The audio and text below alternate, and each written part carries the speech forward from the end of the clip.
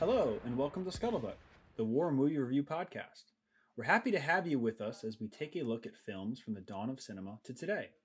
We aim to provide a raw and unapologetic review of each film's cinematography, historical accuracy, and delivery. In the process of analysis, certain details will be revealed. These spoilers are only divulged to ensure a fair assessment of each film. We head back to the Roman Republic this week with Stanley Kubrick's 1960 Third Servile War film, Spartacus. Friend of the channel, Sean, joins me this week as we try to unravel this epic. Nate, Mike B, and Mike A will be with us next week. They're currently on vacation. So anyway, Sean, what'd you think? So tell me, Johnny, do you like films about gladiators? I do. Have you ever seen the inside of a Turkish prison? You ever seen a grown man naked? No. It's never been to a public gym. Boy, when you start your film and it has an overture, you know you're in for a long haul. You just batten down the hatches and get ready for 3 hours and 15 minutes. Well, I will say this though, not even just an overture, but an overture that's silent or with no image. Yeah, so that's like, right. Just a building, and an intermission. Yeah, I know, right? Well, it's funny. The intermissions that you have in these films now are cut. Like originally, they would be super long, like I think 20 or 15 minutes, because it all dates back to theaters, or theaters today. You have a break between acts and stuff, and flash the lights and shit. But yeah, it's funny when I see the intermissions in these films and they're like 5 minutes, because it's like, yeah, it's a fraction of the time. Like this movie is so much fucking longer originally. Yeah. So what makes this an epic? If you don't mind me asking. What makes this an epic? Well, epics were like a version of Hollywood movies that were made right at the tail end of the Second World War until about the mid-60s, where they're these movies that are super huge productions, really expensive, and they're not like made for money-wise. I mean, yes, they are to make money, but they're more made for like altruistic reasons. So, for example, Ben-Hur, which we'll bring up in a little bit later, is an epic. Lawrence of Arabia, which we will get to soon on this channel, is an epic. Dr. Zhivago is an epic.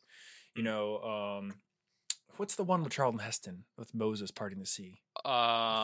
Exodus. Exodus. I think the one you're talking about. Oh, Exodus is the Exodus one or something. Exodus is the one about Israel, which is later on. But I know what you mean. Because Exodus has Paul Newman in it. That's about the state of Israel. But whichever one it is, I'll have to look it up. Charlton Heston. It's called Planet of the Apes, Brian. Oh, well, I see. That's not an epic, but to me, that's an epic. And to a mutual friend of ours, it's definitely an epic. But, yeah, so that's really what epics were. They were just these huge fucking mega projects that just cost a ton of money. And again, they were made to like kind of tell a certain period of history, usually ancient or medieval or like, a lot of times in the 50s, biblical times. Or in this case, which is interesting, pre-Christianity. So you don't get a lot of that ethos. Yeah, they really plaster that on the tyranny of pagan pagan tyranny is what the exact line. I wrote it down. I was like, huh? Pagan tyranny, as if slavery was some sort of manifestation that only existed with pagan culture. Oh, it went away when Christianity was adopted. Oh yeah, absolutely. When that was somehow unique to pagan Rome and the Roman Republic. Like, ooh, taking some bold moves with that one. But yeah, I put this on par with like Gone with the Wind and the kind of pacing, soundtrack style. That I put it right up there with that movie. I know that's 39. That's early. Yep, that's 39. 39, yeah, but this very much feels like Gone with the Wind to me. Oh yeah, no, completely. This film and that film are definitely of the same genre. Even Napoleon, that's an epic. There's just so many things that epic can be, but it's this big, grandiose, fucking, in a lot of ways, slow-moving film and slow-moving shots. They're really the products of that 30s, 40s, 50s, 60s era. There's really no like modern epics you could say. Like some people would argue, I guess, that I'm gonna fuck it up. What's the Mel Gibson movie about Passion of the Christ? That's an epic in a way, but more Braveheart, I would say too. Yeah, but they're not big enough. But they're not big. Like I don't know. Oppenheimer, I could technically call an epic because of the way it was presented and built up and what it tells and the story it shows. It's just massive thing. So yeah, actually, I would classify Oppenheimer as an epic in a way. But that's an epic. Yeah. At least in my definition, of what a film is. And the word is used, sparingly with a lot of other stuff. I know I call a lot of things on this channel epics when they're movies or whatever, but it's just another way to describe things. But this one is really an epic, Yeah. Oh, I agree. It's an epic that takes a lot of liberty. A lot of liberties. Well, it was interesting because you have to look at this again, conceptualize it. It was a movie made about Rome in the late 50s, and everything that every year that there's digs in the world, we add to the collective knowledge of what we know about the past, and so much has been found since the late 50s, to now to really establish our idea of Roman.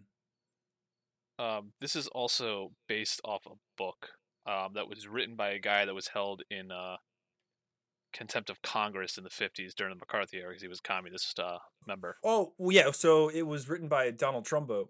And Donald Trumbo, if you've never seen it, it's a movie called Trumbo, which is about Donald Trumbo. It's Bryan Cranston is the lead. He plays Trumbo. Really, really, really good movie. I highly suggest it. But I did some research after I watched this yesterday. And it turns out that Trumbo actually didn't get the story right. Because they actually show Kirk Douglas and Spartacus being made in the movie Trumbo. It's pretty cool. They have a whole scene. They go to the set. And they talk about Kubrick and stuff. But they don't get it really right. But long story short. Yeah, Trumbo was this very famous screenwriter in the 30s and the 40s. And he actually was a war correspondent. He was in Okinawa in 1945. Really? And yeah, and he joined the party because he sympathized with workers' rights, which a lot of people did in the 30s and the 40s. Not the idea of, world politics or communism as a whole, but the idea that workers' rights matter. So that's why a lot of people did it. And he was called to a hearing at Congress in 47 for the Un-American Activities Act.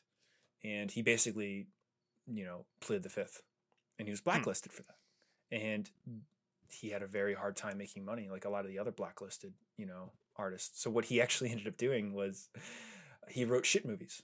He wrote like B and C movies, and he would sell his scripts to people that would buy them. And there was this one guy who was like a very, very shitty movie maker. Like, they made C-B films like Matinees, Shoot 'em Up, horror. It was all like crime noir stuff, right?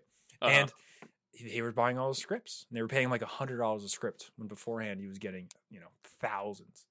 And at one point they even tried to shut that place down. And the guy who Brian Goodman plays that guy in the movie Trumbo perfectly. And he basically goes, all I give a shit about making money and fucking women. And I'm out of fucking money. Like, basically, it's just, there was a point in the 50s where people didn't give a shit. It's like, oh, who cares, And Kirk Douglas was very instrumental in actually getting Trumbo's name listed on the film as a whole. Really? Because he fought for that. It was, and this film, when it was released, marked the beginning of the end of McCarthyism and the blacklist and that kind of all that bullshit from the 50s. A lot of people were pissed, and the reaction to the film, because it was so good, they're like, who cares if he's a communist? That's good. Like, even JFK went and saw it, and there were hecklers that were yelling at people not to see the movie because it was written by a communist. And JFK came out of the film, and he was just like, you should see it. It's good. And then everybody was like, oh, really? And like, so it just changed the idea, but by having him there. Yeah. So yeah, you can tell he's got an axe to grind with the establishment, though. Yeah, right. Well, it's boy, does it come through? It's very interesting, But to take it back a little bit further, so this is in my research, I found out something really funny. All these superstars, at least back in the day, we look at them through rose-colored glasses, and until you do your real research, I mean, there were a lot of them that were really good people. Don't get me wrong, but it's Hollywood, so you get some shitbags. And the more I looked into this, the more I found out that this film has a very interesting reason it was made. And basically, it's because Charlton Heston was cast as the lead in Ben-Hur, and Kirk Douglas was not. And Kirk Douglas was fucking pissed. he wanted his role. He wanted to be in an epic. He wanted to be in an ancient film, and that was taken away from him. So what does he do? He makes his own. That's right. He was the executive producer. I remember seeing that. He makes his own fucking movie. So he's like, let's make it about something else from that time with no Christianity. So Spartacus predates everything. Slave revolt, sign of the times, McCarthyism. Get a guy to write it. Bam. So that's why that's why he went down this path. It's because I didn't get cast in Ben-Hur, and I'm mad. It's just it made a good film. I mean, yeah. And Kubrick got brought in because they had an original director, and things were very tight. They had spent like 2 years writing the script, and they didn't want any deviation from the script. Like they were like, no line, whatever was written had to be said. And the first director they hired was a famous guy, and he was there for a week, and he had so many clashes with Kirk Douglas that he just said, fuck this, and left. And Kirk Douglas had worked with Stanley Kubrick on Paths of Glory a year earlier. And the reason that they had actually come to meeting was in 1955, Kubrick made a film called The Killing, which is a really good crime noir movie from the 50s about these guys that rip off a racetrack. It's really, really good. If people are just hearing this for the first time and you like crime noir films, please check it out. You like Kubrick. It's one of the films that really sets up his eye or his career for the next 40 years. It's like things that he does in that film he'll do again, but better in like 2001 or The Shining. Yeah, you could if you just took the director's name out, I would not guess this is Stanley Kubrick. Mm-hmm. Who made this film. Well, that's the funny thing, yeah. So fast forward, he makes The Killers or The Killing. Yeah, The Killing, and it's not that good of a box office success because they like release it in the middle of January, which is a great time to go see a fucking movie for half the country. The dumping ground for all the right. Movies. The first 3 months of the year, and it was a double feature too, so it really didn't. But it was so well done, it got around Hollywood and into these small circles, and basically, it got to Kirk Douglas. Kirk Douglas at the time wanted to make a war movie, and he ended up getting in touch with Kubrick. And long story short, his first movie he made was a not well done war movie called Fear and Desire, which is like a sci-fi movie about these soldiers that are stuck behind enemy lines. And it's funny, like they wanted to do completely unknown things. So they're wearing German helmets with USMC helmet covers with P44 USMC, camouflage, with like jack boots, American belts, and German webbing. And then like the enemy is like another crazy conglomerate. Oh, and they all are armed with G88 Mausers. So it's like this crazy, again, they just wanted to be out there and just, show a conflict through a lens that doesn't exist. And then long story short, he ended up with Kirk Douglas, and he wanted to make another war movie because he wanted to, do a better one. He wanted to come back to the genre. And when Kubrick was 14, he read a book called Paths of Glory. And that stuck with him, and he optioned the rights, and yada, yada. He made that film, and then it was a good success. And he proved to a lot of people that he could one of my pull off favorites. a big film. Yeah. Oh, it's so good. Well, it's cool. I watched this one review about it, and they were talking about how Kubrick did it and stuff. And basically they were like, he was trying to show that it wasn't the military that was at fault. It was that technology had changed so much and that warfare was different, that the military aristocracy had not adapted to the times. They were thinking of more of a war from the 1890s, 80s, and 70s perspective, than the murder in the trenches.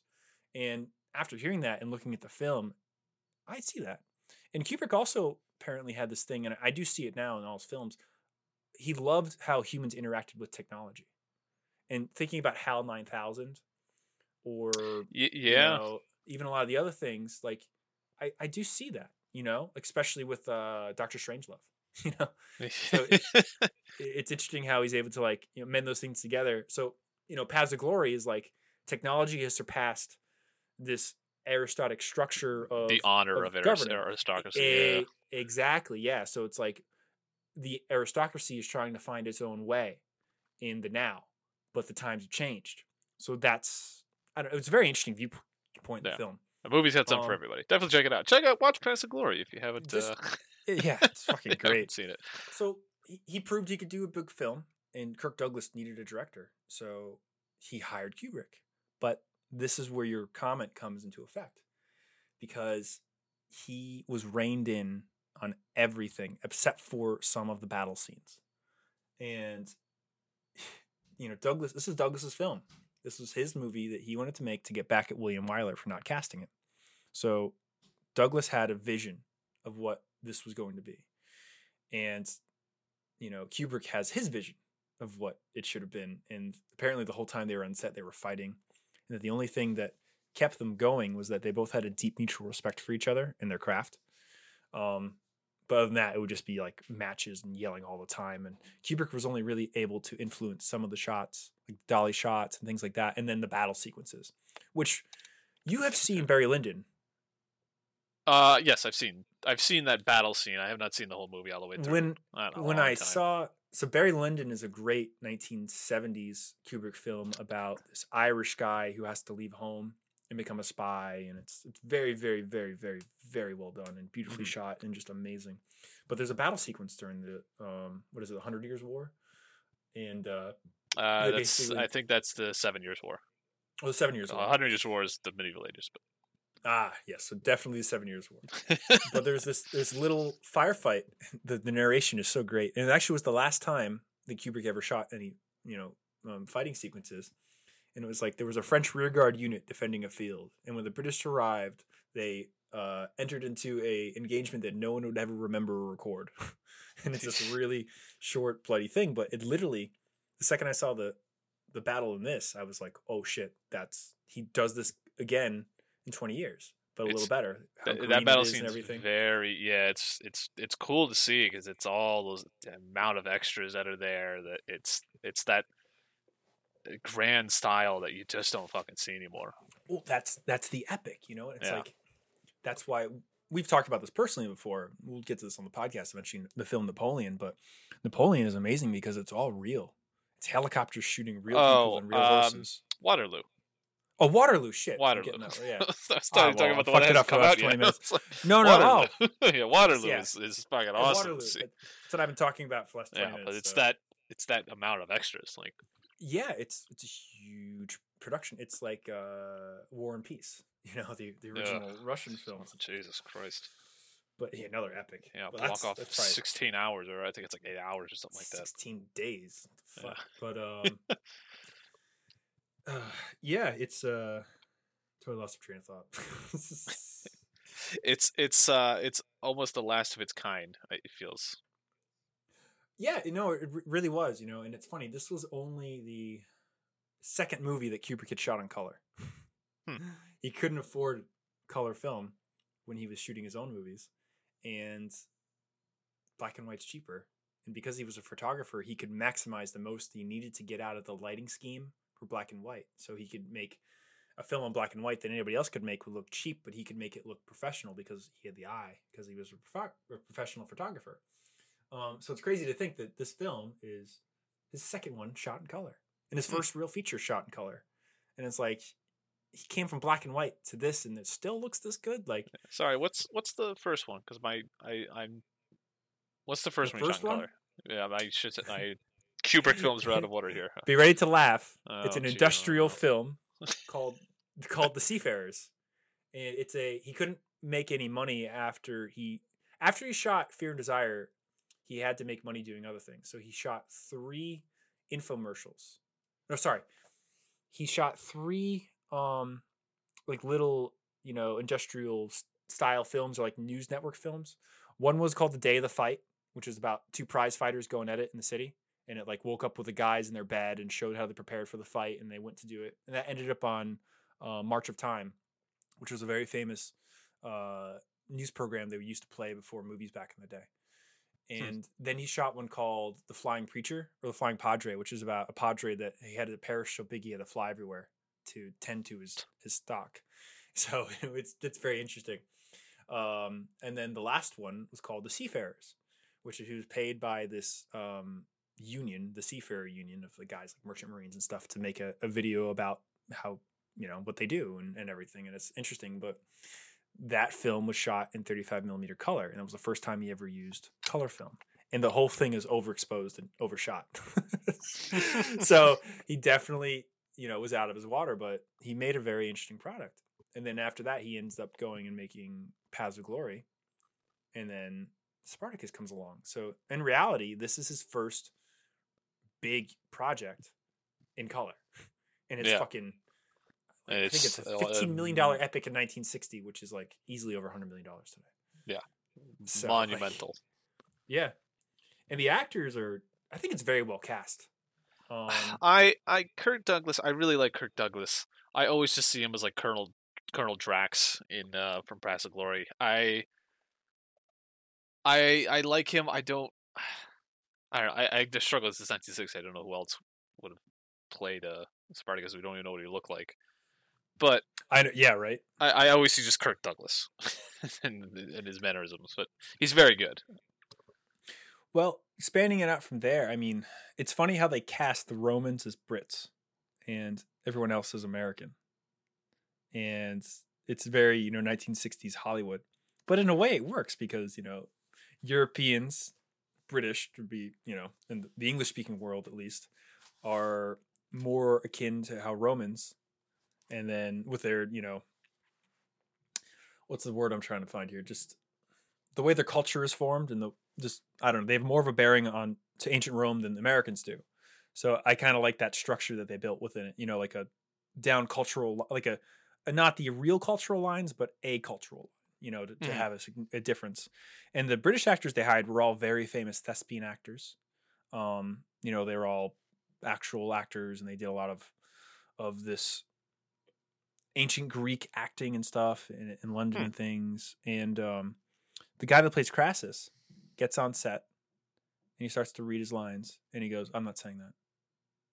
And Kirk Douglas is like, "No, he's like, that's fucking dull as shit. I'm not fucking doing that." And they're like, "What?" So they had to, they had all this time and effort, getting ready to do the lines and all this shit. And then all of a sudden, "No, fuck you. I'm not doing that." And basically, it's funny for me because I love the movie Trumbo, like I was mentioning earlier. And they have that cool scene where they talk about Spartacus and the way that they show it, they kind of show Kirk Douglas not believing in what do you call it, Kubrick, and being like, "Oh, I don't know how this is gonna go." And then they make Trumbo like this amazing guy who had everything right and the language was great and stuff. And it's like, yeah, well, really Trump. I can't believe the biopic about him would trump him up. That's well, yeah, it's still a very good movie, but it was just funny to be like, oh, so a third of the dialogue was fucking horrible shit, so they had to cut it. It's like, oh, that's interesting. And one guy just ended up writing his lines at night without telling anyone. That's the guy that actually won the Oscar. And there was this funny, so the thespians were all, they respected each other, but there is a bit of rivalry in that field. So there was this mental gymnastics that was going on. And also this is the funniest shit I found out. Fucking Kirk Douglas was method acting the whole time. Really into it. And the British actors didn't give a shit. Method acting isn't a very American thing if you look into it. Not many other actors from other countries will really do that. So they don't really understand it. So it's funny. A lot of even modern actors are like that fucking American thing. So these British guys just didn't care. They would go into character when they needed to and then not be in character. So there was the scene at the end where he's being crucified. Mm-hmm. And Kirk Douglas is there. They shot it silently and they voiced it after the fact. Well, the guy that plays the guy that's in charge of the gladiatorial school. He yes. happened to be in the office one day when they were doing the sound recordings, and he had to bring a note to Kirk Douglas. And he's like, okay, so he goes and finds Kirk Douglas in the soundstage, lying on the floor, like he's being crucified on the floor, saying his lines. And the guy who had the note went in and tried to tell him, I have a message for you, but Kirk Douglas wouldn't acknowledge him. So he lied down on the floor next to him and he's being crucified, and turned his head and whispered, "You have a message?" And he's like, he gave me the dirtiest look I've ever gotten in my life. Oh my God. Just the thought of that. It's just fucking a guy lying down next to Kirk Douglas. "You have a message." And just getting up. Oh my God. But that shit was happening a lot with the other actors too. So the thespians were all trying to outwit each other via acting.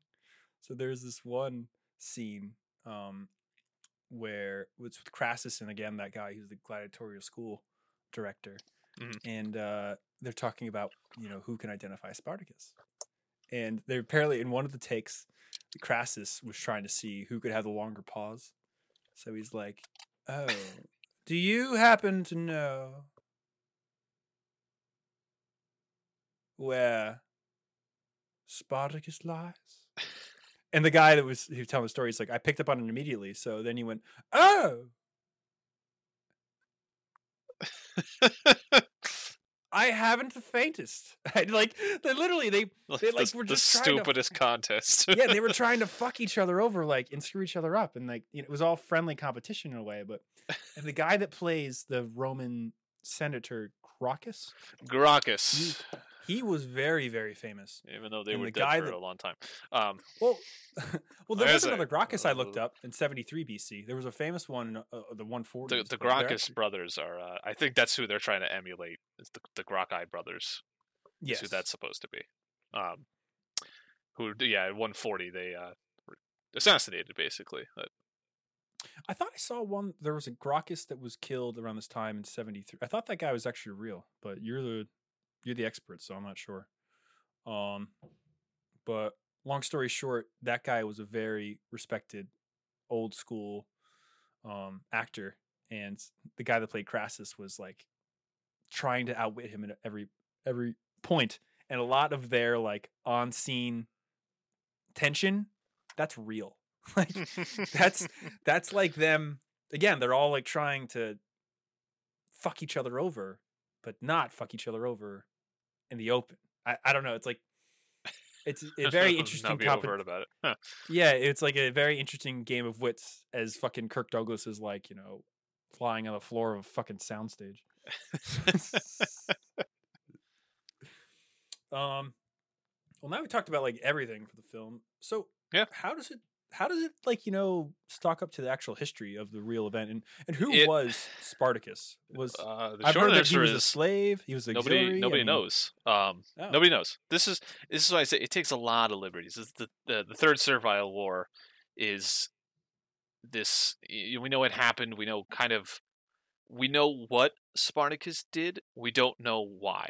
There's no Spartacus manifesto. There was no stated reason. There's no, as far as we can tell, like statement given by some of the captives of what they were doing and why. It just is. All we know is from the Roman sources who were writing after that period. One who was writing quite recently after the period. Some sources seem to be working from earlier sources that we have since lost, unfortunately, which is what a lot of ancient history is, unfortunately.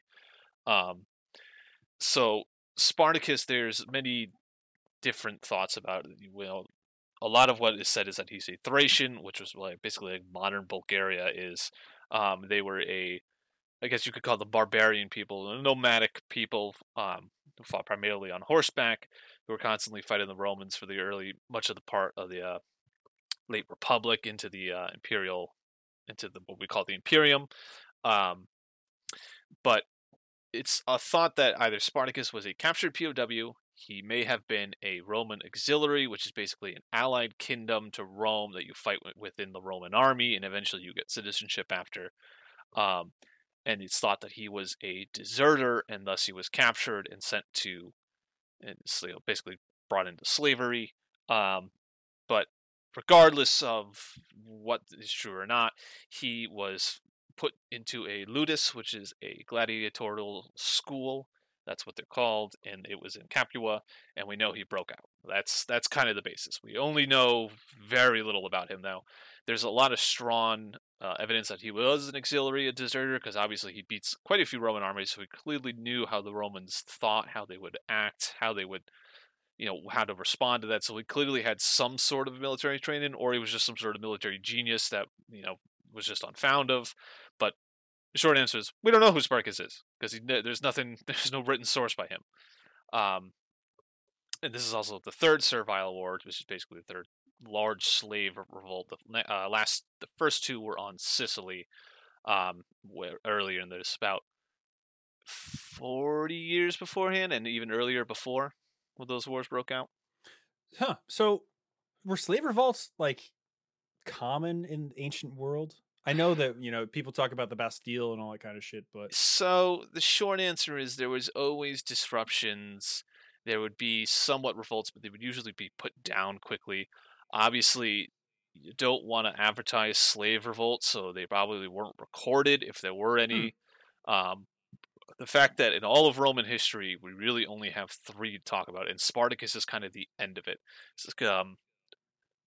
Because this is like really the height of Roman slavery, if you will let me use that phrase. Slavery obviously existed throughout the empire and after it, but only the pagans, though, right? only the pagans, yeah, the pagan tyranny. That's what I thought. But eventually, this is like the height of Rome's wars of expansion are coming, and eventually, when that stops, slaves become more and more and more valuable. Eventually, I believe it's under Augustus or one of the other emperors, becomes illegal to kill a slave. Um, So, and Roman slavery is not like what you would think of like a racial-based plantation slavery like you would think of in the U.S. It's not a racial-based. It's like you are defeated POW or a criminal or you were born into slavery or something like that. It's not a racial-based one. It's really this whole smattering of people that were either defeated by the Romans, deserters. There was many ways to get put into slavery. But it's not a racial based one. It's basically what is the shorthand. It's a shorthand of that. Well, I know, like in later times, like with the Ottomans and everything, a lot of those slaves were just taken because they were coastal raids, and things like that. There's just a million different ways to becoming a debtor. I'm not sure if that was the thing. Oh, it was, yeah. Yep. So you could also sell your children into slavery. There were laws later on in the Imperium that clamped down on that. You really weren't allowed to do that. But obviously, these things probably still happened. Justinius is not getting a good grade and whatever. Yeah, well, it's too many mouths to feed. Either you leave the kid exposed the infant exposure, or the science. It's and it depends on a lot of shepherds in the Roman world were slaves. There's especially in the height of the Republic, like house slaves and city slaves, there would be almost an absurd amount. It was sort of a way to show off your wealth. You would have a very wealthy like senator would have a slave to open the door, one to close the door, one to take off his shoes, one to wash his feet, one to dress him and take off his toga, one to help him bathe. Like it was this ridiculous amount because it was just a way to flaunt your wealth to visitors and things like that.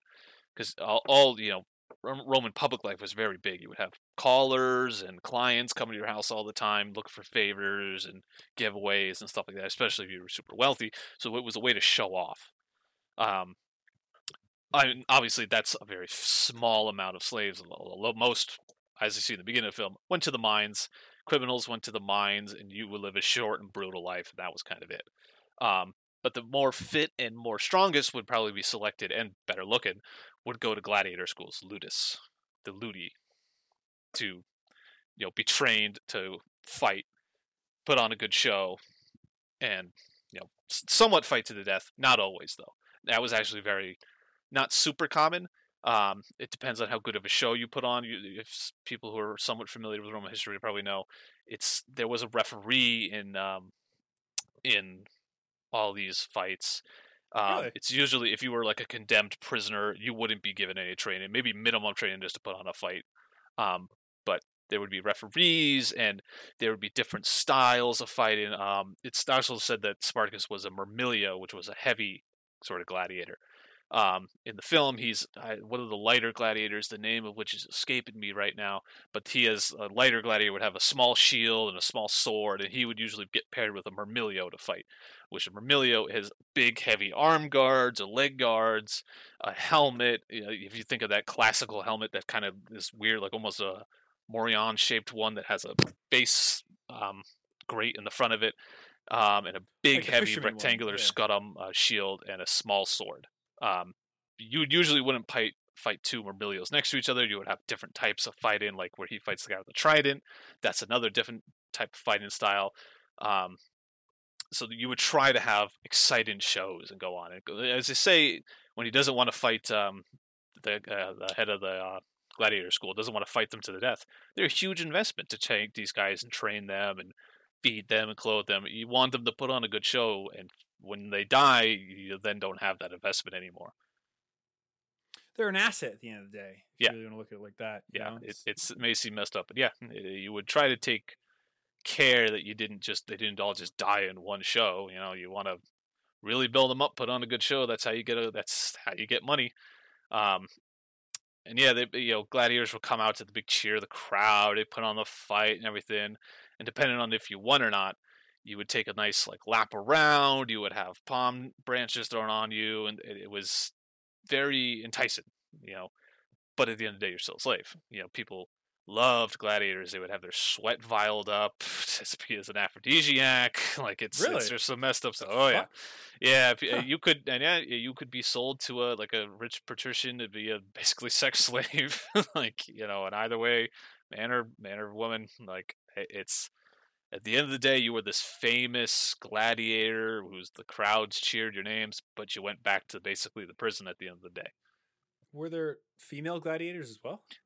Yes, but very uncommon. Yeah, because I've never even Gladiatrix is Gladiatrix is like a modern name, but there's I think inscriptions of like famous editors, which is what the guys who put on gladiator shows. That's the Latin name for them.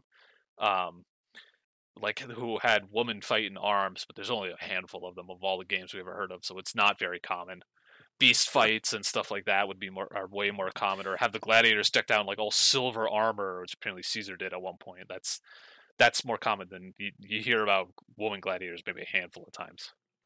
Yeah, but this is the first time I've heard of it, so I'm just very shocked. And I mean, I've heard of the Christians versus Lions thing a million times. And, yeah. Or the fact that the games in Rome were huge. The Colosseum is types of games huge. Yeah. But that's also the Colosseum goes about in AD 70. So, by Colosseum you. I mean the Colosseum, the Flavian Amphitheater. If you want to give me the correct name, right? Occam's razor here, Sean. Yeah. But what would they call? Because every bigger city eventually would get a circus or something. So would they go to the circus to watch gladiator matches, or were they really only in Rome? An arena. Oh, it was really what it was. I'll have to look up the Latin name. But basically, an arena, kind of like the one you saw, in the film. That's a pretty crude one. There's one in Capua, actually a little ancient city in Capua. I'll try to find a photo of it. Nathan can. Oh, it still exists. Nathan, do the thing. Yeah, there's ruins have been found of. Nathan, there's ruins all over.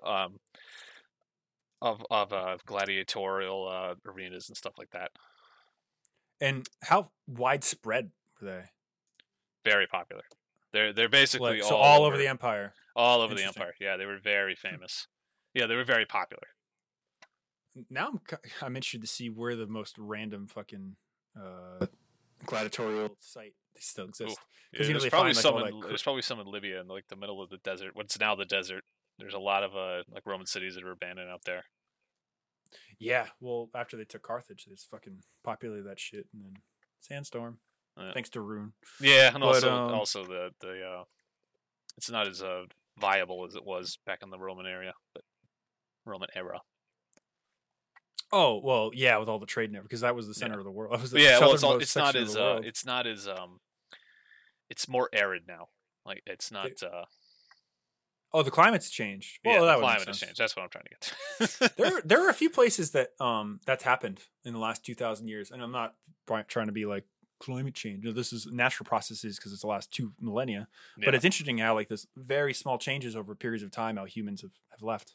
There's a really cool documentary. This guy, he like goes around the world to crazy places in like the 90s. He goes to Libya, and like he's like given a guard from Gaddafi and stuff. But long story short, they go like very far south into the country, into the hills, and they find like remnants of Roman outposts.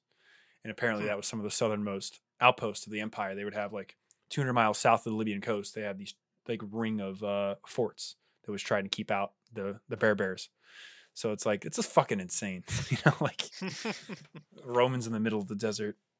I mean, North Africa was in Roman province for hundreds and hundreds of years. It's hard to think of now because it's now the Arab population, it's mostly predominantly Muslim faith, but thousands of years it was a Roman province. What this has nothing really to do with this, but it's a good quote that kind of puts things into perspective of how time passes with history. And I know you've heard this before. So, the city of Constantinople, which is now Istanbul, was sieged since it basically was built by everyone. And it was sieged heavily into the 800s until there was this very big battle where the Arabs lost the whole fleet. Very long thing. And basically they decreed that there would not be any more fighting, for Constantinople until it changed. And long story short, it was 600 years about of a moratorium on fighting to take Constantinople. And then finally in the 1400s. Among other reasons, yeah. That's the reader that's in a capital right there. They did it. Oh, take a look at it. They ended up attacking again, resieging and taking the city.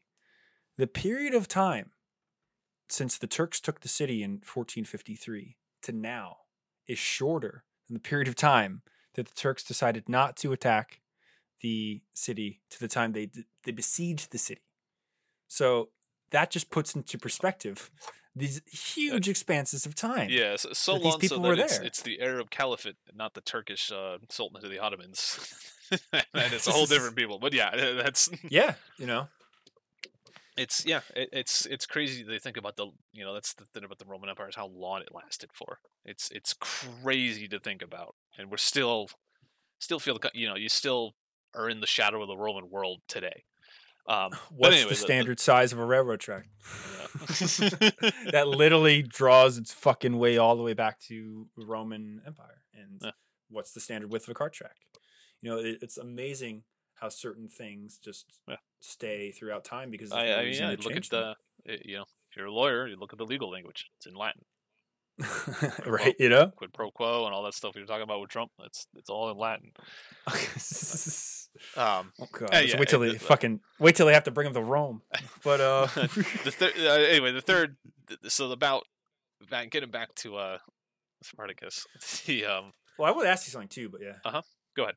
Well, so this is a very, it's a war movie, but it's more of a Civil War strike film, and they do a lot on both sides of the story to show, what's happening and things. And they do show a lot of Roman society.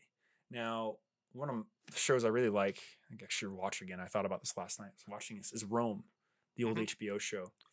And it made me that's only about 20, 30 years off from this. This is 71 to 73 AD, and that's Caesar's Siege of Valencia was in 54 BC. You meet Julius Caesar in the film. Which is that was cool. Revolt is in 40 to 30 BC. I'm gonna get fucking. Someone's gonna already. It wasn't the fucking those periods, but you're not far off from this. Like Caesar, Pompey, Crassus, those are the third triumvirates, and those are the guys who start bringing down about the fall of the Republic. Crassus maybe not so much, but Caesar and Pompey are who fight the Civil War, and they're they're in this film, so that's how far off you are from the fall of the Republic. Well, it's just from crazy. HBO's Rome, yeah. It's just crazy to me to think that the Roman Empire existed for so long, as we've been saying, and they really only focus on this 2-century period between like 150 and 150 BC or whatever the new term is to 50 CE or DCE like is really just that's what it is slap an E on the end of it. Common Era, that's what it is. Yeah. Wait. So you mean when we got rid of slavery? Yeah. The pagan tyranny ended.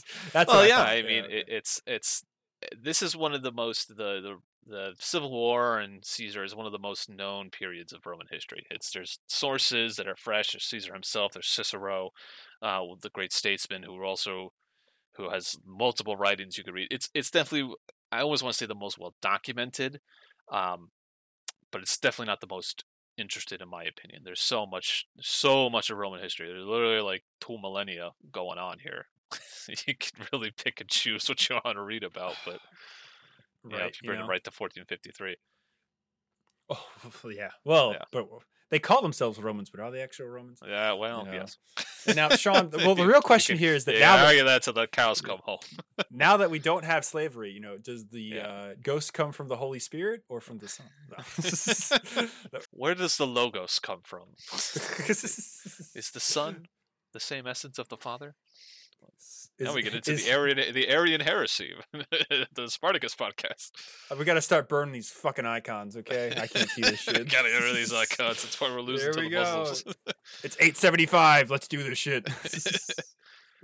But no, it's just very interesting to see like all the civilian, life, because again, you think of Rome, you think of Caesar and Gaul and fighting and Britannia, whatever. But it's just interesting to see this other side of it, And Rome, I think, the TV show does a really good job of showing that Rome. Yeah, the TV show does a really good. Rome is really cool because they really did a good job of showing how they lived in reality, and it was just neat, to see this stupid shit. Like I think one of the episodes like smoking pot. They have the oil they put on their skin and stuff. It's just very interesting. Yeah, the surgery they do is one of my favorites on Titus. I don't remember that. Drill it out the back of his head. That's a real thing. Yeah, it's it does a great job. But like if you take that and you understand that like Crassus and the Ludus, which was actually in the city, they have in the city of Capua. It was a Ludus is more of a prison than a school.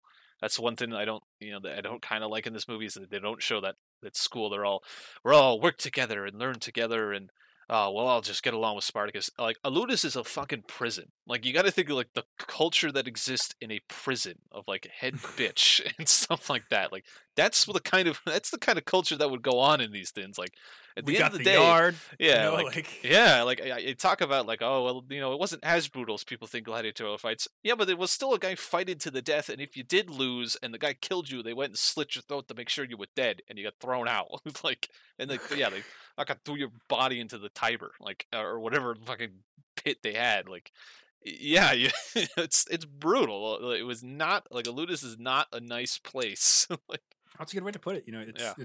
It's a fucking prison. It's a communist work camp. Like you're basically at a gulag, but they make sure you're dead when you die. Like, but yeah, you get treated right if you behave. It's a fucking prison at the end of the day. The beatings will continue until morale improves. Yeah, well, it brings me to know that like when they feed them, and it doesn't look like they're eating a lot. Gladiators were pretty fucking well fed. You wanted to fatten your gladiators up.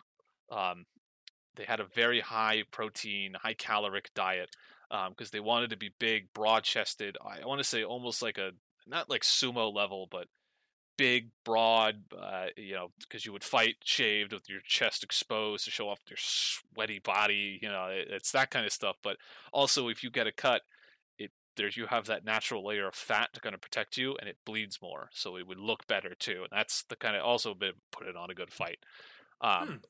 Yeah, they would be fed barley too, which was like a heavy diet of barley. Barley is the food for slaves because wheat is better. That's kind of how the Romans looked at it.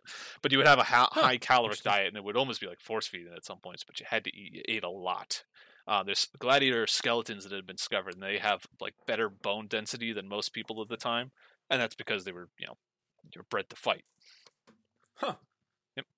You're literally a fucking, a prize fighter with a chain around your neck. Yeah, it's not a pleasant existence. Hence why this revolt breaks out. But when did gladiators really start? So they go. It's not like there's a record of like we started having gladiator fights on this day. I'm at the rape of Sabine women, Sean. Where am I going? Well, that's where you go. I mean, you're going back to the Etruscan society that heavily influenced the Romans. It's not known when they first came about. They could have been about forever. Was it an Etruscan thing? It's thought to be an Etruscan thing. Really? As a lot of Didn't the Romans. The Etruscans steal a lot of shit from the Phoenicians?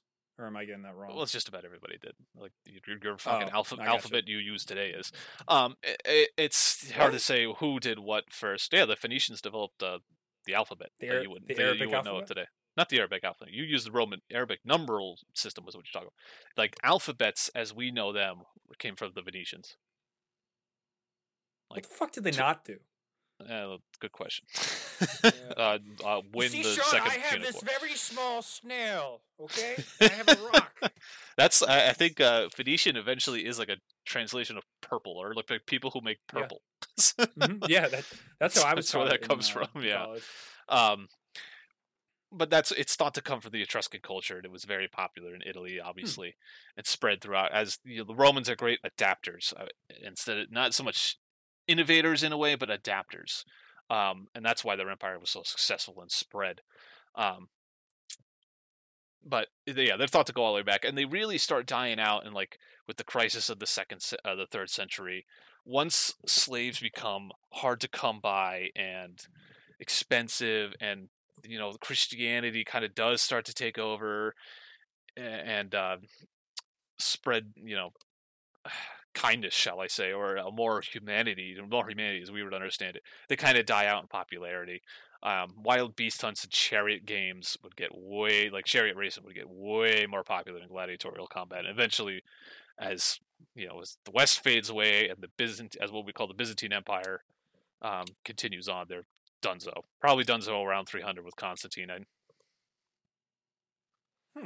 Interesting. So they really were, well, not a short-lived period, but they didn't last too far into the empire.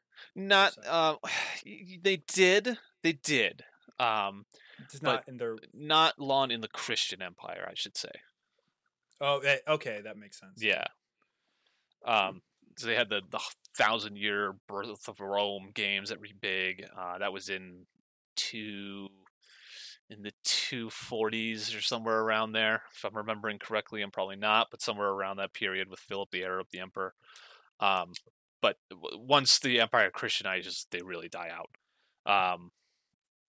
Yeah, but with Spartacus, when they broke out from the ludus, they actually did use like kitchen utensils, anything they can get their hands on. Originally, apparently, the plan was going to be 200 from what the sources say, but somebody talked and they just kind of broke out spontaneously. About 70 got away. And it really is, they kind of just go around rampaging and picking up other slaves and stuff like that. But like I said, there's no manifesto. Nobody knows what the revolt wanted to accomplish, if there even was anything they wanted to accomplish. They think it was, because it was way better organized than most slave revolts. But they just sort of gain steam, loot capital, and eventually they retreat to Vesuvius and make a sort of hideaway, a maroon community on top of Vesuvius, which they show in the movie when they're on top of Vesuvius. However, the Mount Vesuvius at the time, no one knew it was a volcano, was super. Well, this heavily, is before the eruption. This is before, right? Yes. This is before the eruption, yes. When was the eruption? I'm just sorry, this is my own. So in the 70s AD. Oh, so about 100 years. About 100 years. Or years. 150 years, actually, to do the real just, math. But interesting. Way more in the future. Maybe even 80 AD. Wow. Right? Yeah, I think it's under Domitian. Yeah, but I want to say 80 AD. But yeah, this is in the future. That's the eruptions in the future. But Vesuvius was very heavily wooded. Actually, if you look at a fucking photo of it, like during the war or today, it is heavily wooded. And they send down originally the Senate doesn't really take notice of this, as it is just some slaves broke out. As they start looting the states, they take a little more notice, and they send a praetor, which is sort of a mid-level military official. And that's kind of a sign of how little seriously they took this threat. They just send a kind of middle rank official, no name official, Galba. I know the was it Glauber? Glabus? Is his name. Glauber, the Glabus or Glauber. He's, I don't know, like they kind of set him up that he's related to Crassus somehow. That's not true, as far as I can tell. Maybe they were lovers. Who knows? Yeah, no, I think they were just oysters. Oysters. Hey, as long as you're the dominant, we'll get into that. But, yeah, we can touch on that in a minute. We can touch on that, but a little Greek love. Just the tip. God. But I think they were just trying to insert Crassus and have like Crassus and Spartacus have a history, and that's all just inserted, kind of made up. Again, nobody knows really anything about Spartacus. But Glauber kind of puts himself at the bottom of Vesuvius. The other side of Vesuvius is super steep, and they don't think nobody can get down. And so they really are just going to wait them out and starve them out. So they don't even bother like the fences and stuff like that. And in the movie, they just sort of ride down Vesuvius, which is just like a big open, hills of California plain. I don't know where they shot this, but it's not Vesuvius. I think it was outside of LA. Yeah, everything looks like South California, which I guess parts of Italy do. California. It's Yeah, California.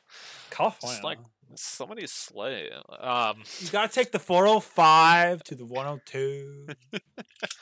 Then you get on the 8-lane highway, and it's still backed God. up.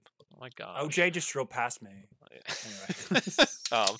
But yeah, he just sort of rides down this like giant open hill.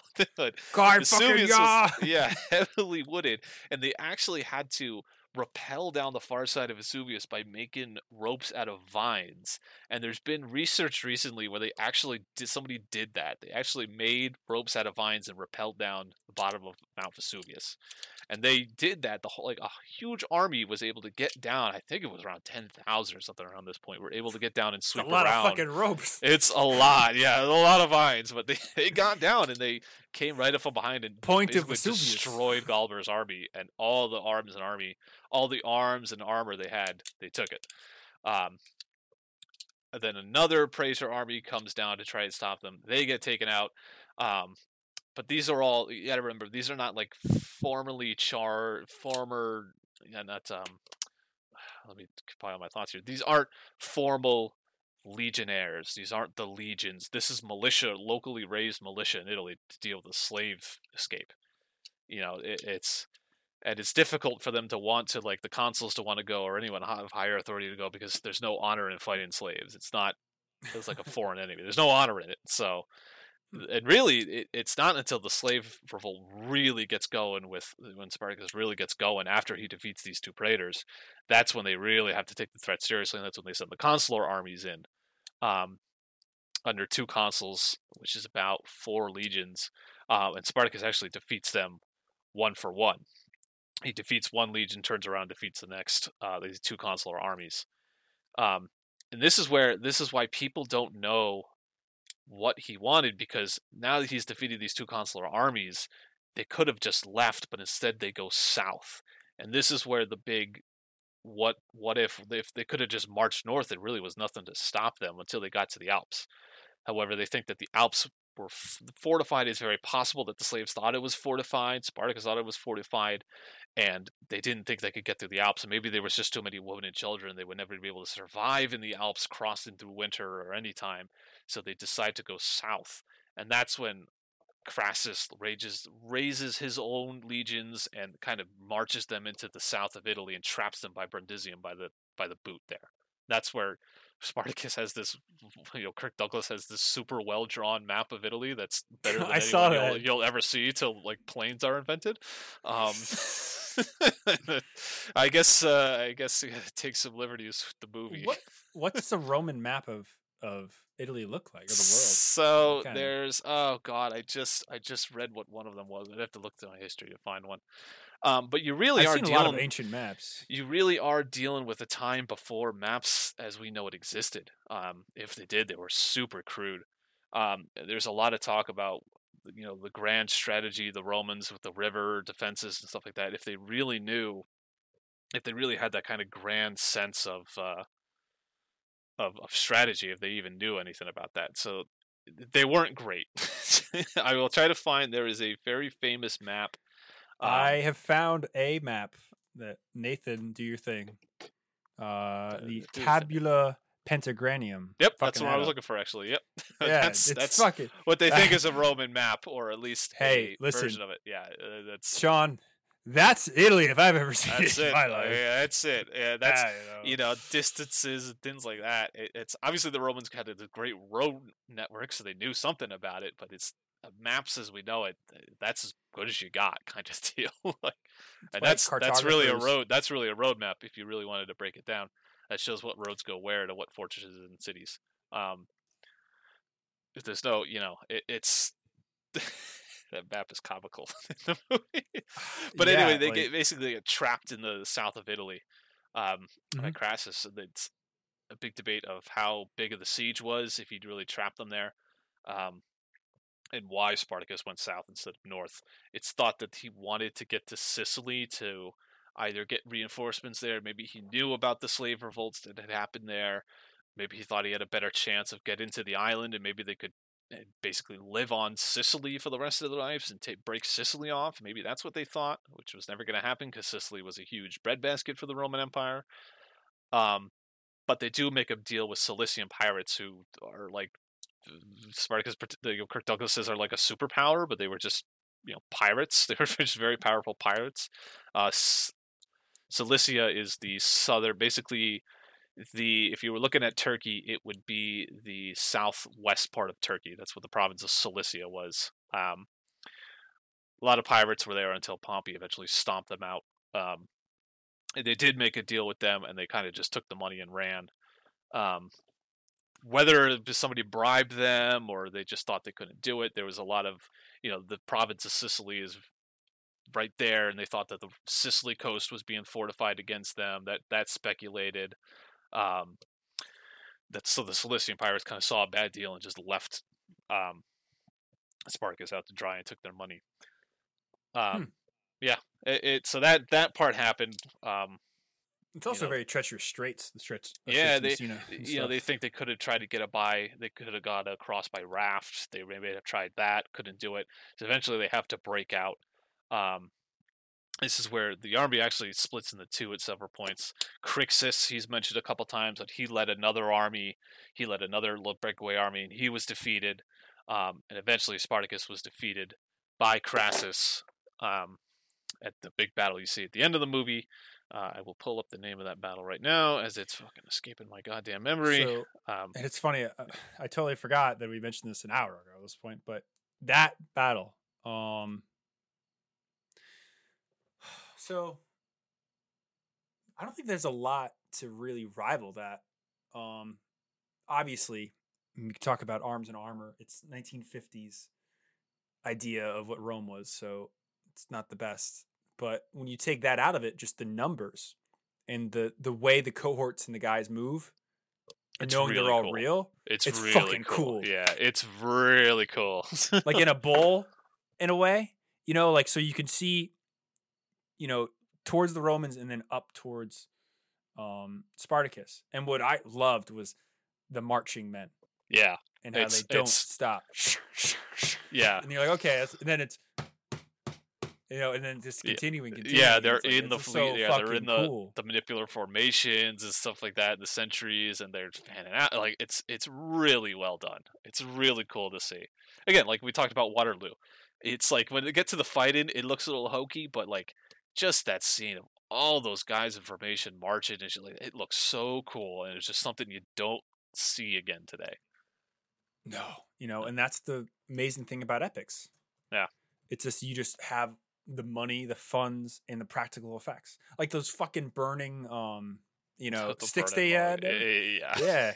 Like I've commented on that we did Centurion. Like that's a Hollywood favorite. a burning log that's impossible to control. Well, it's really funny. Why don't you just try to throw the spear at the guys that are carrying the fucking logs? Like why did we wait for them to get up? You have literally the Romans carried pilums, like throwing javelin. Like why didn't you just do that? Oh, it was funny too because if you look very closely, a lot of the weapons are all styrofoam. It's like when they're marching, like the pilums are wobble.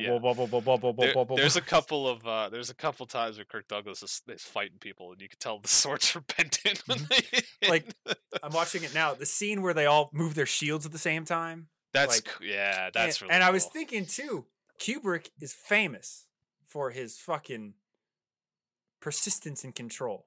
And that was one thing that through his career that he wanted ultimate creative control of everything. So to the point where his last film, Eyes Wide Shut, he recreated New York City and London so that he can control it. And it looks better than Away. I'll give him that. Yeah, and fucking, he, I really wonder how many times he had to do these takes because he's also known for doing the take until you get it. 96, 100, it doesn't matter. And being a dick to his actors about it at the same time. So this is a different production. It wasn't really a Kubrick production in a way, but when I was watching, it just made me think like it's a huge epic. How many times did they walk through there? Yeah, how many times did they do that? I will say when they're marching, it looks like fresh grass. It's not like the field does not look like it's trampled. Like, that was the cool thing too. Yeah, if you notice when the Romans march in, there's so many extras and they're all marching in a line they make cornrows in the Yeah. fucking field, like literally, because it's perfect, and that's how perfect they're pacing, and it just makes you think, what the term battlefield, field of battle, what did an actual battle look like Yeah. on a field in ancient times, and especially after the fact. I love the after the fact scenes where like everybody's fucking dead, and it's just one of the biggest complaints of this movie. They actually had to cut out a lot of the scenes they put back into it. They cut 30 minutes out of this film that, if you watch it today, wasn't in it in 1960, but they said it was too bloody. A lot of test audiences didn't like how red it was and how bloody it was, which is hysterical. The few you get are that, like, the few scenes. I didn't know, like, Kirk Douglas chomped somebody's arm out at one point, but like when That you're in was the interesting, Gladiator ring, yeah. it's like, oh, like cut away. Yeah, right. You see, it's like that Dawn of the Dead, Dawn of the Dead, fucking like bright red blood. Just looks right. Looks a little silly. I'll take the same shit that they use in like when they kill the Ethiopian dude early on. It's like Crassus gets fucking red on his face. Yeah, it's bright red. But it's funny, the whole movie builds and builds and builds, and then there's this battle, and it's like, it's a 1950s movie. I was trying to say, but it's worth it. It's worth the 2.5 hours of like. Okay, it's just 3. It's not like it's 3. I'd say 2.5. It's 3. But by the time it gets to the battle, it's 2.5 hours into it. And there was several battles in the Spartacus. Like I've just described, there was he defeated a couple armies, but they've just cut that all out because you can't have too much. You gotta have that. It's already 3 hours. You gotta have that lovely romance with Kirk Douglas and the Britannian woman. Even though it's stated that he had a Thracian woman who was a worshiper of the god Dionysus with him. Listen, Sean, we all need a side piece, okay? We said Britannia because people might know that that's Britain, and we went with that. 1960s, the way it goes. That's the way it goes. But no, that battle was definitely worth it. Again, it's easy to knock on the fact that they used their cutting edge history at the time to do it. 50 years from now, they might look at Roman movies made today as pieces of fucking shit because 20 years from now we're going to find the horde in Cornwall. I mean, you're only as good as your most recent the amount of extras walking and amount of marching in that formation. It's just can't be beaten. Like it still looks good. Again, when you get to the actual battle, it could be a bit corny, but I actually liked it. No, it was really well done for the time. Yeah, and that fucking arm cut off. Yeah, like it's it was definitely cutting edge for 1960, and for a film that was made because I didn't get cast as Ben-Hur, I think it does a better job. I like Ben-Hur, but Ben-Hur is a religious epic. Yes, and it's a great religious epic. But this is an ancient epic. Yeah, this is an ancient epic that's trying to slap some sense of freedom and liberation that probably didn't exist in this revolt. But yeah, there's no Spartacus did loot one of the cities. 30 was one of those cities they actually managed to take, and they basically left the house slaves. They did not, they would only want gladiators, shepherds, field slaves, stuff like that, guys who were strong. You were seen as that house slave, field slave division was very much there, and they didn't really take urban slaves. It was that part where they're walking through the city and they're like being thrown flowers by the townspeople. No, I don't think that happened, but it's this grand form of liberation. We'll march on Rome and free every slave. Nope, it didn't do that. Whether or not they wanted to go home is up to debate. The guy Crixus, who was a Gaul, actually, when he took part of the army, it's thought that they just wanted to keep on looting and killing and stealing the Roman stuff. Maybe Spartacus had a greater plan. We'll never know. But it's that grand plan. We'll liberate everybody. We'll all go home. The wine tastes the best with home, wherever it is. I don't think so. Yeah, well, it's just one of those things lost to history. But yeah, and again in the battle too, like when they showed the all the families that get massacred and stuff, because that was the thing. You brought your family on campaign. Yeah, the whole Boudica battle. You know. Yeah, like, well, yeah, that you're a runaway slave army. They're gonna be at least watching or nearby, and well, you're part of the booty if your men lose. Yeah. Right. So now, question. Mhm. This movie is very famous for one scene in particular. Uh, And obviously, I think you know what scene I'm alluding to. I am Spartacus. In my own Yep. own research, I had found that nobody really knows what happened to him during the Yep. battle, and a lot of people allude that he was killed in the battle itself. Mhm. So He died fighting to get to to Crassus. It's thought so. Nobody knows what happened to him. But yes, they did crucify 6,000 people. now, was this question asked, and was it perpetuated by the survivors to keep them guessing, or was it just a creation from a Roman writer 2,000 years ago, or since? Nobody knows. All of the Roman sources say he died in battle. All of them. That Really? is, I Am Spartacus is a work of the book that this Huh. is based off of. Everybody says he died in battle. Some say he just died in battle. He was wounded in the leg and was eventually killed. Some say he died trying to get to Crassus to kill Crassus, to try to cut the head off the snake. But probably Crassus would do the same thing too. But all of them say he died in battle. So that is a totally made up Hollywood thing.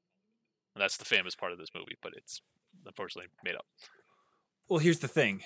I'm sad to hear that, but it is a great scene. It's a great scene. No, it absolutely is. Yeah, but it is, however, fiction. It does capture the essence of the revolt in a way, or if it was an organized. Yeah, I almost wish that they had shown Kirk Douglas like dead, and oh god, the Sicilian slave who's 26. They say he's 26. He was like 45. Oh god, what's his name? Tony Curtis? Starts with an A. The guy's character. But yeah, I wish he had set up. I'm Spartacus. I'm Spartacus. I wish like Kirk Douglas was dead by then. Like, and it just showed him dead on the field.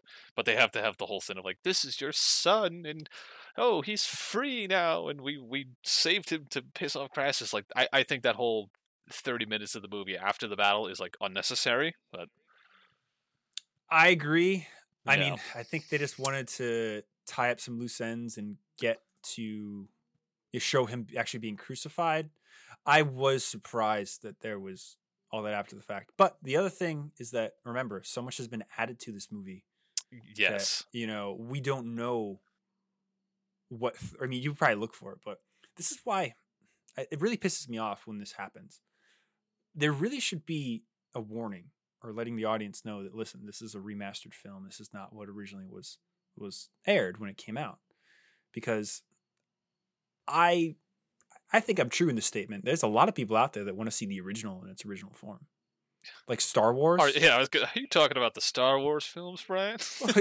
Yeah, well... You have to get like the bootleg Blu-ray version that George Lucas probably had the guy assassinated who made them. Yeah, because they put like 3 together. Yeah, it's like, I know there's one for each movie. So I forget, it was either you I talked to this about or somebody else. But our mutual friend has a copy of them, and I think they got them off of like a VHS strip when they aired on TV.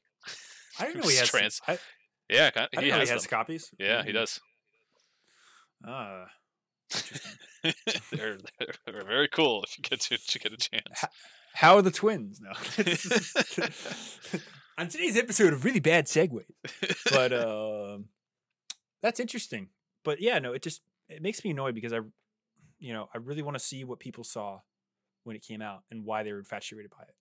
Not this enhanced crap after the fact. That's not wrong. I mean, I still want to watch the director's cut. Don't get me wrong, but I want to see what this film. Sometimes you want to see the theatrical one. Yeah, like sometimes it's cut down for a reason.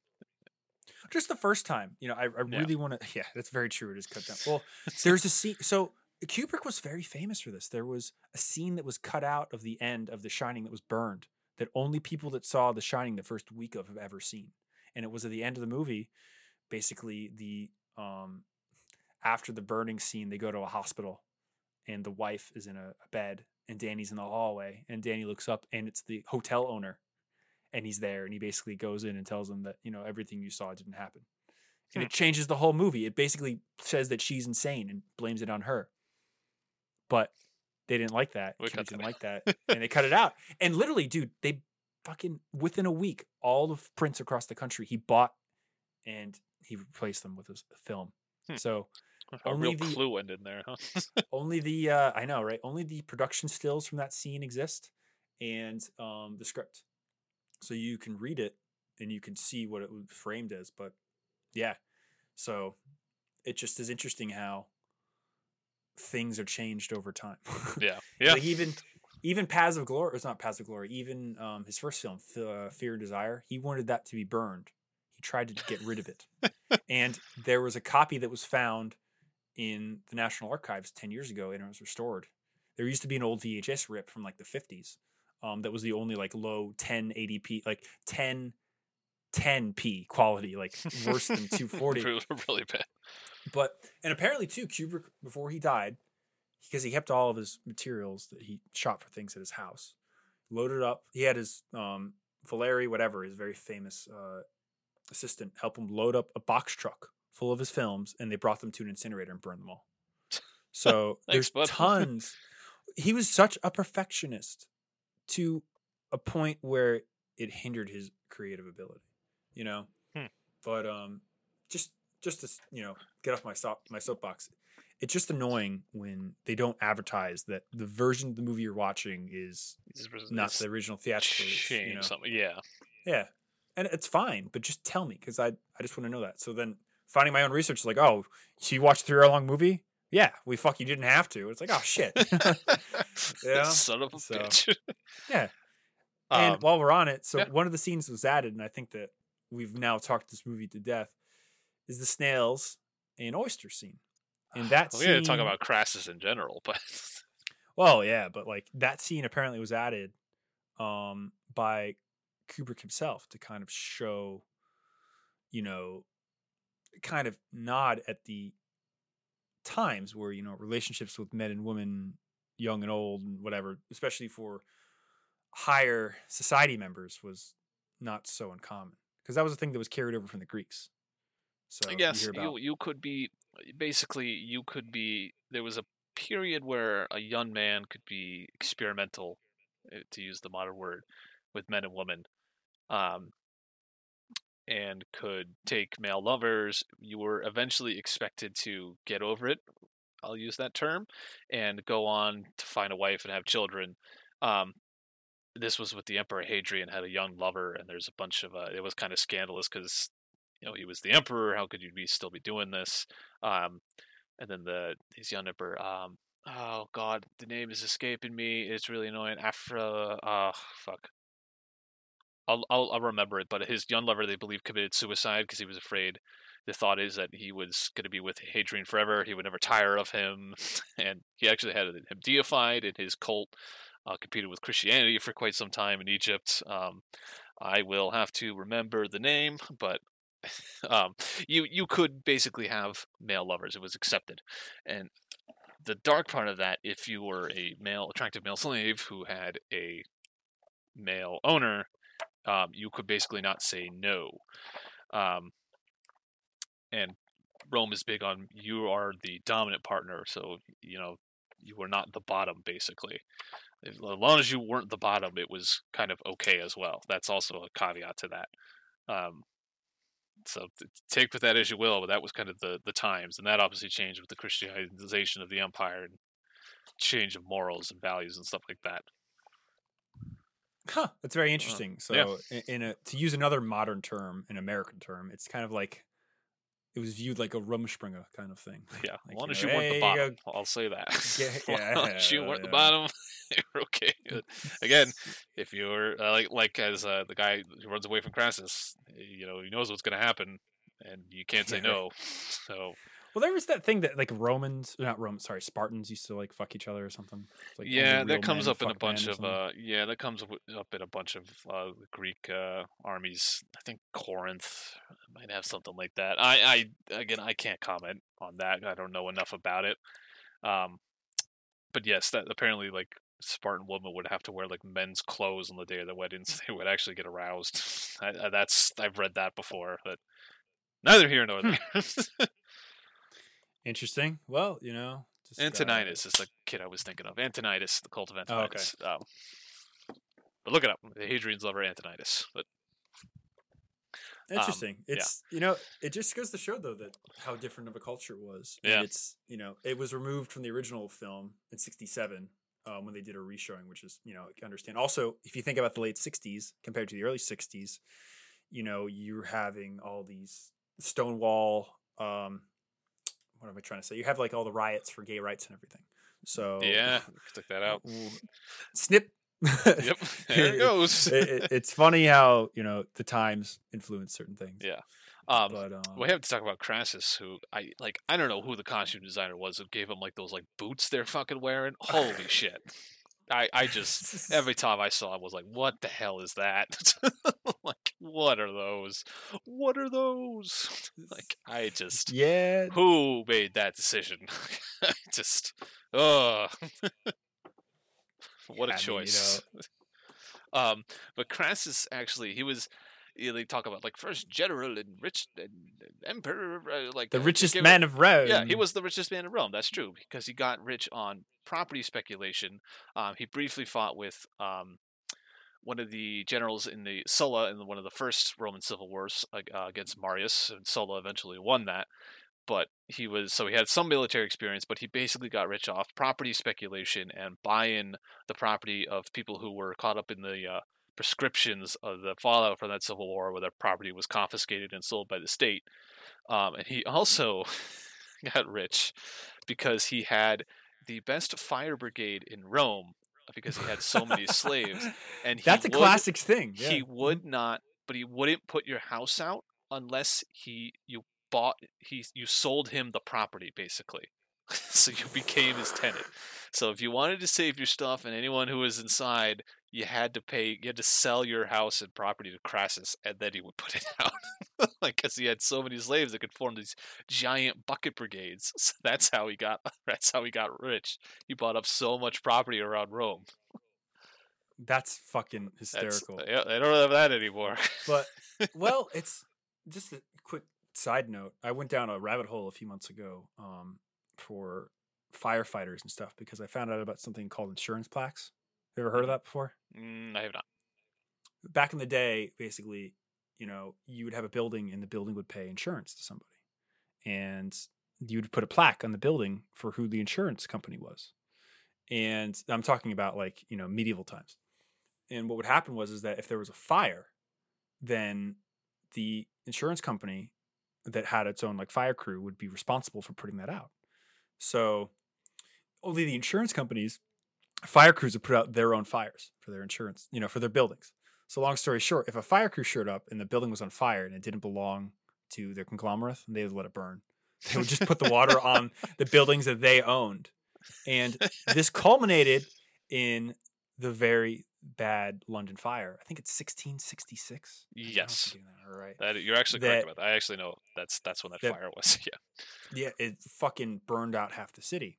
Well, there was a law that was made after that because basically these fire crews were only going to their sites and trying to save them. So they created this law that actually was in effect in America at the time of the colonies and still is in effect. The first 3 crews that arrived would get paid. And the first crew to arrive would get paid the most. The second crew to arrive would get paid half of that. And the third crew to arrive would get paid the least. That's why firefighters rush to fires. Because originally there was an incentive to get paid. So that's why we have the system that we have. Humanitarianness to it nowadays, but it's all a business, things gotta baby. Start somewhere. But originally it was an insurance company thing. Where It's that's the Nick where they tried to steal the patient. Guys got the baseball bat, keep him stealing the patient out of the ambulance. The Knickerbocker, don't you fucking come to him? Yeah, literally. It's like this is my rich guy. But it's crazy, but yeah, that's funny. He fucking made all his money off slave fire brigades. Crassus, he raised the legion that eventually, the armies that would eventually destroy Spartacus. He raised them by his own, and that's where he's very famous for enacting decimation. I wanted to bring that up. Yeah, they didn't have it in the movie, but they fought Spartacus at one point as they broke out from Odysseum, and one of the cohorts or one of them ran away. Dropped their weapons and ran, and Crassus brought back decimation, which is basically that unit that ran away. It's not like the entire army, but it was, I think, a cohort or a smaller unit than a legion, I believe. You basically draw lots, and the guy who gets the 10th short stick basically gets beaten to death by the other 9 guys. So, and that is to inspire fear. And let's just say after that, they did beat Spartacus. So that comes up very, very very few times in Roman history. But this is the famous time of where you hear about it. Interesting, because that did come up in my research. The whole like decimation. Yeah, they decimated one of the cohorts. But the way I was reading it, it was that he did it to his whole army, and it's like I was like 10%. That's like fucking. It's a lot. I think it was a legion. I'm sure about that. I'm not 100% sure. No, I mean for that. Sure about that. Are you sure about that? Are you sure about that? Again, I don't have the fucking source in front of me. So like I don't have a perfect memory. But yeah, he did do that. That happened.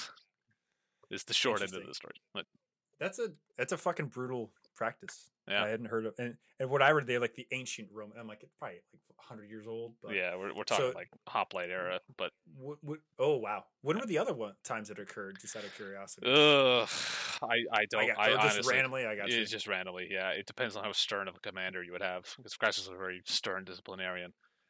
It's very few and far between. And did Crassus really use this whole event to engineer his own kind of? Kind of. This is where the triumvirate comes out of, where this alliance between Pompey and Caesar, alliance quote unquote, because Pompey and Caesar weren't the biggest of fans. Pompey, it's mentioned in his legions. Pompey came from Spain. He was defeated a rebel general. Pompey would eventually be the guy who would bring most of the East, like the old Seleucid kingdom of like Syria, Anatolia, the Levant, under Rome's control. He was called Pompey Magnus for it, which was a bit of a tongue-in-cheek. Started out as a tongue-in-cheek, Pompey the Great, tongue-in-cheek reference, but obviously then became formal. But they kind of, Crassus wanted to propel himself on the cursus honorum and win military honors and stuff like that, and he used the Third Servile War to kind of launch himself to the consulship, which was part of the cursus honorum, the part of honorable course where you work your way through Roman politics, and eventually the consulship. There was 2 consuls elected every year in the Roman Republic, and they would kind of lead the armies and be basically the executive head of Rome. So him and Pompey basically refused to stand down their legions until they were, correctly elected consuls for that year. And Pompey, I think Crassus will be elected again a few times, but this is where the third triumvirate is Julius Caesar kind of gets in with Crassus and Pompey, and they kind of interchange the consulship between each other, and sort of back each other up. Crassus is the money, and Pompey and Caesar. Pompey's kind of the crowd. Pompey is the army, and Caesar is kind of the popular crowd pleaser until he goes on into Gaul for various reasons, kind of avoid prosecution from other Romans. But that's the whole thing about the Civil War that we're getting into. But Crassus would go on to become the governor of Syria and fight a war against Parthia, and he was killed by the Parthians after this.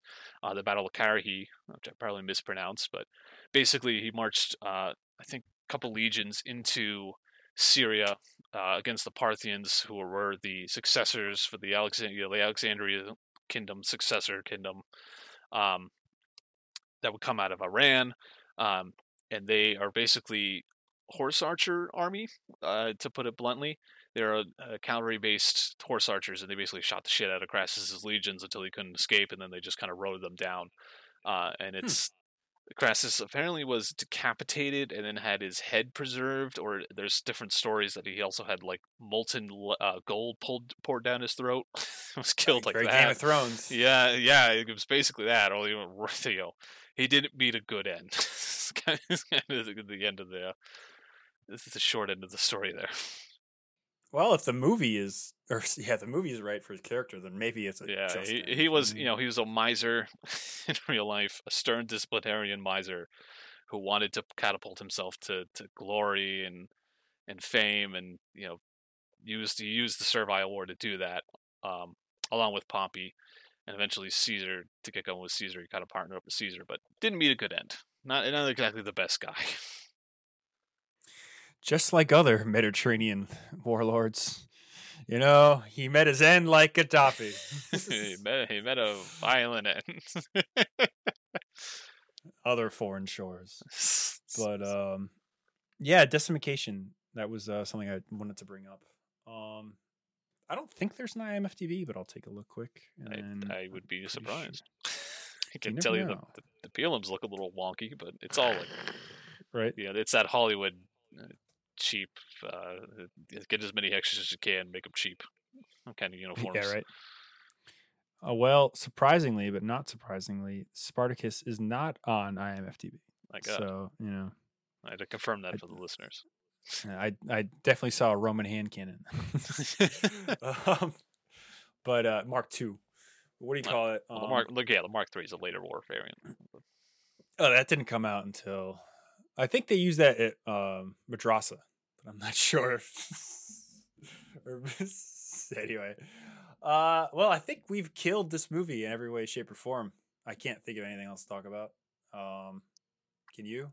No, I'm sure I've definitely left stuff out. Yeah, but go do your own research on the Third Servile War and Spartacus revolts. His impact on society today, and if you get out there. This movie's good. I enjoy this movie. Yeah.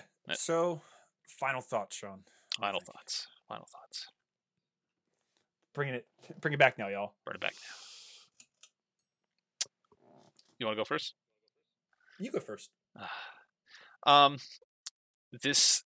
It can feel a bit slow at times, in my opinion. Like I compared it to Gone with the Wind. If you've seen Gone with the Wind, that's kind of the pace and style of this movie. It can seem a bit dated, but it is, I think, worth the time. The soundtrack is awesome. Like it's that epic. We keep using the word epic, but it's that kind of grandiose style that kind of sticks with you. And it, we'll say it roughly follows what we believe the Third Servile War was about. Why not? He wanted to liberate all the slaves. Let's just leave it at that. Go. It's worth a watch. It's one of the great '60s epics. And I will give it a 6 out of 10. Decent. Yeah, it's a very interesting movie for a lot of reasons. It's definitely one to watch. It's one of the better epics ever made. It's nice that it's not a religious epic. Not that that really matters, but it's nice that we have ancient stories that aren't about Christianity. Yeah, it's very much a product of its era, but it's good. It's worth watching. It builds up to a battle that's fucking really cool. And no, I really happen to agree. There's not much more I could add. But I would give this a 7 out of 10 at the end of the day. It's definitely solid, totally worth a watch. So putting this into the calculator that we'll see if Spartacus would ever been able to defeat Crassus, we get a score of 6.5, which is decent, Decent, yeah. For a 63-year-old film at this point. It's definitely really cool. Yeah. It's just very interesting that, the history behind this is interesting and how it's all political, civil unrest, in a way, and how these people are trying over the course of 2 years to really stifle it and get rid of it. And at the same time, it's funny to look at the reason this movie was created and the fight during production to get it made. Yeah, the history behind the movie that you've said is great. Well, it's almost as interesting as the real story. You know what I mean? Like you have all this like Crassus is paying off this guy for that, and it's like, well, this thespian is trying to see if he can have a longer pause to fuck over that guy, and it's like it's all mind games at the end of the day, and it's just very interesting. The other thing that I took away from this in my research was that Kubrick was a man that, well, I'll say it like this: as a somebody who's in the film industry or whatever, in a way, it's at the beginning of your career and the ending of your career, you have the same thing. You have financial, or not financial, but you have creative freedom. Do what the fuck you want. If you're on top or you're at the bottom. Only when you start to climb and you're on the ladder at some certain points are you, restricted due to a multitude of reasons. So Kubrick in this film got to the point where he realized he could make something huge, but he was going to have a lot of pushback from people that were quote unquote in control, studios or unions, whatever. And after this film, he really moves into his own style. This is a Kubrick film, but it's not a Kubrick film. But this is the one that cements the next, 12 or 11. He goes from making this to making Dr. Strangelove. And that's the real, we have Paths of Glory, don't get me wrong, but that's the real beginning of the idea of what Kubrick is. Style. The myth. Yeah, this is everything he learned up to this point. He then fucking jumped off a jumping board and was able to make the art he was able to make. But this is a very important crossroads, and not just for Kubrick, but for Hollywood as well, because 1960 was a very interesting time. There was the last time I had a really big strike like we're having now in Hollywood. Oh yeah, all these things that were happening. And I forgot that was in the 60s. Yeah, it was very. The Hays Code was coming to an end. There was a lot that was going on. McCarthyism was coming to an end. Well, have you ever seen The Aviator? Howard Hughes, he was fighting Hollywood with how much fucking big brassieres you could, everybody was pushing the system. And this film was just, part of that in a way. And it's got a lot of elements of old Hollywood and a lot of elements of new Hollywood. And the new Hollywood at this time was like the films coming out of Europe that were all like, what's the term? Not real, but there's like the art house films are coming out of Europe that were really influencing people. And, Kubrick knew the idea that he needed full control if he wanted what he wanted to get. And he moved in that direction, and look what we have. So it's a very important movie, not just for him, but for cinema as well. And for that reason alone, it's just worth watching. So yeah, go check it out. Check it out, fucking cool. Let's check it out. Yeah, check it out, fucking sweet berry wine. But hopefully you get that quote. Oh yeah. Thanks. Well, for the audience, I there's no way you would not get that shot. We're gonna put that on our gravestone. But anyway, thank you for your time. Definitely check it out, and we'll see you guys next week. I am not Spartacus. Sean's Spartacus. Kill him. I am Spartacus. He also fucking killed all the whatever we blamed him for earlier. So thanks, Sean. Oh, the Light Brigade. Yes, that's the real reason that you were Spartacus. Spartacus lost the Light Brigade, and then they put him into a gladiatorial school, and then see what happens. And this is what you Your get. name and his name share the same syllable that apparently the Phoenicians came up with. So it's fucking full circle. So cool. Yeah. See you next week. Thanks for joining us. If you enjoyed this episode, make sure to leave a rating. Otherwise, Mel Gibson won't stop screaming. If you like this content, make sure to check out our Facebook, YouTube, and Instagram pages. If you want to directly support our work, make sure to check out our Patreon. All these links are in the description below. Until the next time, Scuttlebutt out.